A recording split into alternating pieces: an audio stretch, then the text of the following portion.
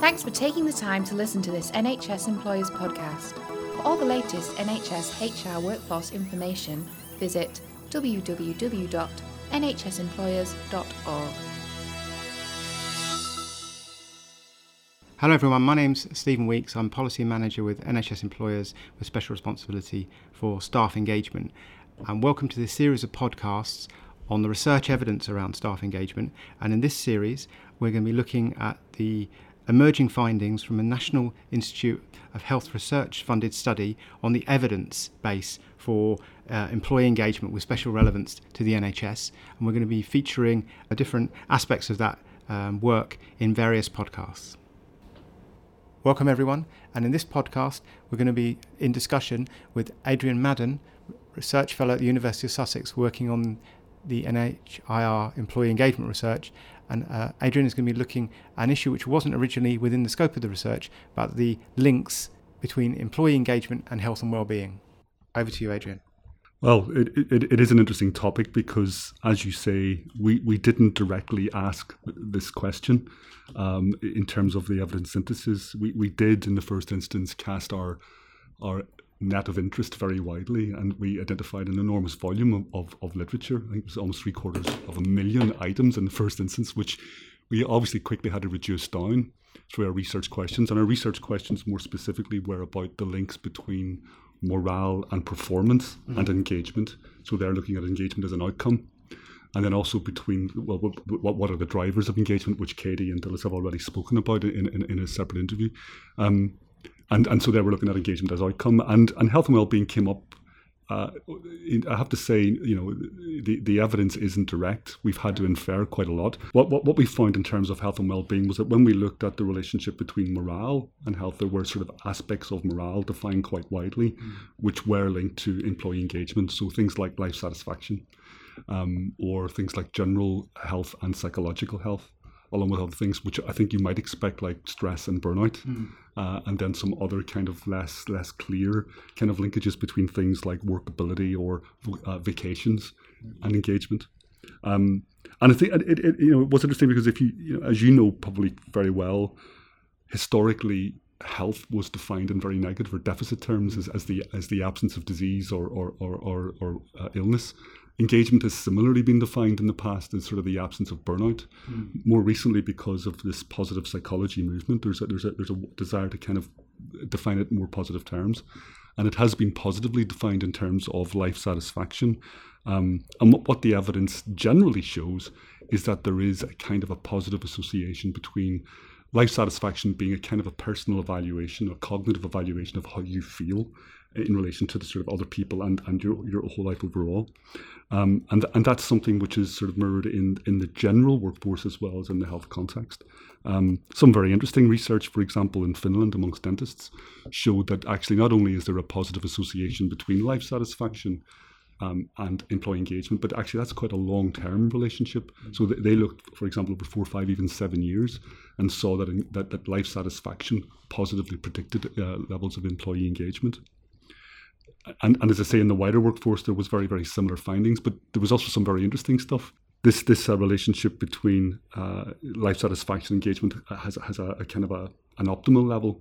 So one study showed that yes, engagement is linked to life satisfaction, but there is also this notion of workaholism.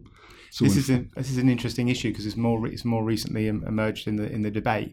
So is it possible to be over engaged? Exactly that. There's a point at which if I'm not sure it has been so well conceptually defined that we can talk about workaholism as some kind of over-engagement. But for now, in the absence of other evidence, that seems to be exactly the case, that there is an optimum level. And I think it's something that organisations, particularly the NHS, would do well to think about, that someone who throws himself into their work actually could be deleterious to their health and well-being. And obviously not, aside from being wrong for that individual, obviously not sustainable for the organisation as a whole, yes. In terms of the long-term delivery of care. Exactly that.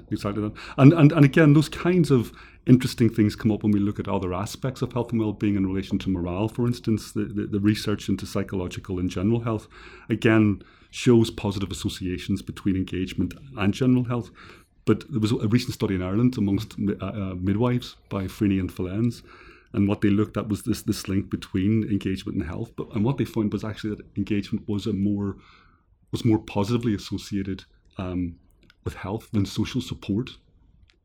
Can you clarify that a bit? Well, what I mean is that generally speaking, the team context right. seemed to be something that's a very important factor in people's general sort of health in relation to work. Well, what they found was, in fact, that engagement was a better predictor of that than social support. Right. Now, there's a problem, and it's worth raising this because it's a problem with the evidence that in the case of general health, so they were looking at the general health question, they were using the general health questionnaire as a measure. Similarly, life satisfaction was using these self-reported measures. Right. And one of the problems when you find kind of surprising things like this, that social supports are less important in terms of work context and health, that maybe we need to be taking a slightly different approach and going back again, because it's an interesting finding. Right. That engagement might actually be more important than social support, but based on that one study, it's not sufficient. Probably insufficient to make that conclusion. Did most of the evidence around employee engagement and health look mostly at the mental health issue, or is it the issues around positive psychology and positive approach to work? There was a lot of that. I mean, a lot of it did focus on burnout and stress. Right. And in fact, as I said earlier, that used to be the way in which engagement was previously defined. But and the interest in burnout and stress still persists. So there is that general. Because we've got a slight paradox in the staff survey this year. We showed improving levels of overall staff engagement and even of motivation and slight improvement on satisfaction, but higher levels of stress. Yes. And but there's a kind of a paradox here, and I'm not sure whether this is something that's come up in your conversations with Katie and Dilys, but there is the underlying, how do you say this, the theoretical models behind a lot of the research are based on these kind of exchange-based mechanisms around, what resources and the impact of stress on performance and engagement.